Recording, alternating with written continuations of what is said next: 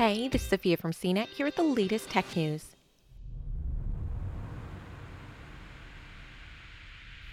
Hundreds of humans have been launched into space over the last 6 decades. But when NASA astronauts Doug Hurley and Bob Behnken blast off from Florida's Cape Canaveral in a SpaceX Crew Dragon this week, they'll be the first people to leave the planet in a truly modern vehicle. At least in the 21st century sense of the phrase.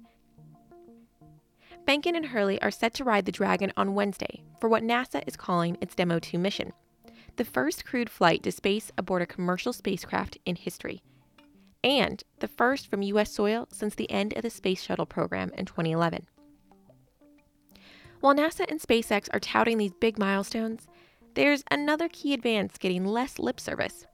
Astronauts are finally flying in style after a 40-year gap in tech. Over the last 39 years, almost all trips to space have been made on just 2 types of spacecraft: the workhorse Soviet-Russian Soyuz system and NASA's Space Shuttle. That means for almost 4 decades, we have been strapping some of the most impressive individuals our species has to offer into vehicles designed in the 1970s and sending them into the cold, unforgiving vacuum of space.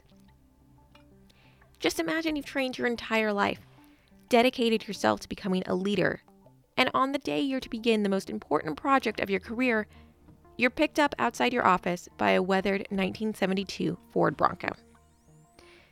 No disrespect to the venerable Bronco or the Space Shuttle, both of which have proved their worth over many millions of miles traveled. But when you look at the cockpit of the Space Shuttle, it feels old. There are buttons and switches and monitors. It feels completely insane and dated to think that as the iPhone and iPad were on the rise over a decade ago, this is what we were still using to go to space. But finally, for the first time in nearly 2 generations, astronauts will be leaving Earth in a new vehicle with modern systems we take for granted, including touchscreens and automation. None of this should come as any surprise, given that Tesla is SpaceX's sister company. Behnken and Hurley have worked with SpaceX over the past half-decade to help develop the interface they would use to manually pilot Crew Dragon, which they plan to demonstrate during their rendezvous with the International Space Station later this week.